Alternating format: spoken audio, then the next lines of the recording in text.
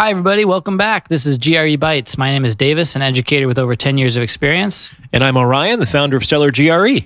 And we're here to bring you your weekly bite-sized episode on GRE prep and grad school admissions. Check out our top-rated GRE self-study program at stellargre.com and use the code BYTES for 10% off all memberships. All right, so question of the day, letters of recommendation, getting into grad school. So how do you get what's your recommendation, Orion, on how to get the process of getting a good letter of recommendation? It's a great question. It is an essential element to almost every graduate school application. Most programs require 3 letters of recommendation, and I'm going to talk about how to go about getting them. First of all, you have to plan ahead. The people that you're asking these letters from, they're generally busy professionals, and this is kind of a professional courtesy that they're offering you. They're not getting paid for their time, so it's a good idea to give them as much warning as you can and to make the process as easy as possible for them. Is the typical candidate pool for letters of recommendation previous professors, right? It depends. It depends on how long you've been out of undergrad. Like if you just graduated from your undergraduate program a few years ago, yeah, it makes sense to get at least a couple of former professors to write letters of recommendation. But if you've been out of school for 10 years, it's probably not going to be the case. There's also a balance to consider between more academic, like PhD programs. Those generally, you'd want to go with more academic letters of recommendation versus, let's say, a law program or an MBA program. Those programs, it might be more useful to get letters of recommendation from professional supervisors. Great. So let's just say I've chosen the people who I want to ask for a letter of recommendation. I make sure I've planned in advance to have plenty of time. I've asked them. Now, do I give them hints? Do I give them an outline of what I'm looking for? How does this work? Even better. So once you reach out to your putative recommenders and they agree to write you a letter, your response should be something like this. Great. I'm so happy that you've decided to do this. I have taken the liberty of drafting the letter for you. You'll find it attached. Feel free to change anything that you want, but I know that you're a busy professional and I wanted to make this as easy on you as possible. Now, when I recommend that students take this tack, sometimes they're abashed. They're like, what? You're saying that we should write our own letters of recommendation? And on some level, I'm saying, yes, you should. And there's a few reasons for this. One is as soon as I got to grad school, this is what literally every single professor and supervisor asked me to do. So at a certain level, the people that you are seeking these letters from will ask you to do this anyway. And they do this for a number of reasons. One, they're very busy, as I said. But 2, they also don't know you as well as you know you. They get this request dozens of times a semester, and they don't have the opportunity of forming deep relationships with all of the students that they teach. So if they're willing to write you a letter, they are suggesting that they want to help you, they like you, they want you to succeed. And you can help them do that by drafting a letter that tells them more about you than they currently know about you. Okay? And of course, the proviso is that they can change anything they want because obviously they're going to have their name and their signature at the bottom. It's just a way of kind of helping them along. That makes a lot of sense. I've had some experience with the same thing.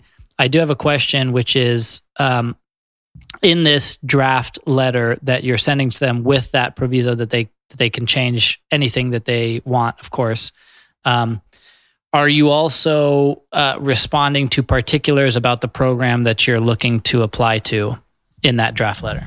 I think that a good letter of recommendation has 3 parts. We can think of them as 3 separate paragraphs. The first paragraph is basically about the recommender. We need to know who this person is. What is this person's position, experience, status? So I kind of know to what extent I should take their word seriously. So the first paragraph is very easy for the recommender to write. It's all about the recommender. The second 2 paragraphs are about you, but they're in slightly different capacities. What I would encourage you to do is to write 1 paragraph that shows you either manifesting academic or professional excellence. So if you're asking a professor for a recommender, this person should then talk about, let's say, your honors thesis, or the way that you handled the final project, or a presentation that you gave to the class, and to speak about it in specific detail and to demonstrate that you did an excellent job, that you went over and above the academic expectations. If it's a professional recommender, it's here's a problem that we faced at work, and this is how you overcame that problem. These could be more performative and quantitative in terms of showing your excellence. Now, the third paragraph is really important and often overlooked, which is it should be some sort of anecdote that shares and demonstrates a positive personality characteristic of you.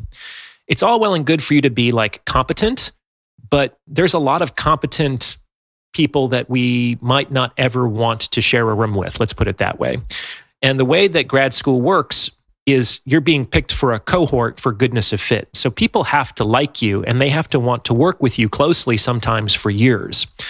And if you show a paragraph that demonstrates a positive personality attribute, maybe you're easygoing, maybe you're friendly, maybe you are attentive to detail, maybe you are considerate, and there's some sort of anecdote that you can share that manifests, that demonstrates that attribute, people are going to see a bit more of a human side of you, and it's going to make it easier to select you from a pool of, let's face it, every other letter is going to talk about how competent the student in question is.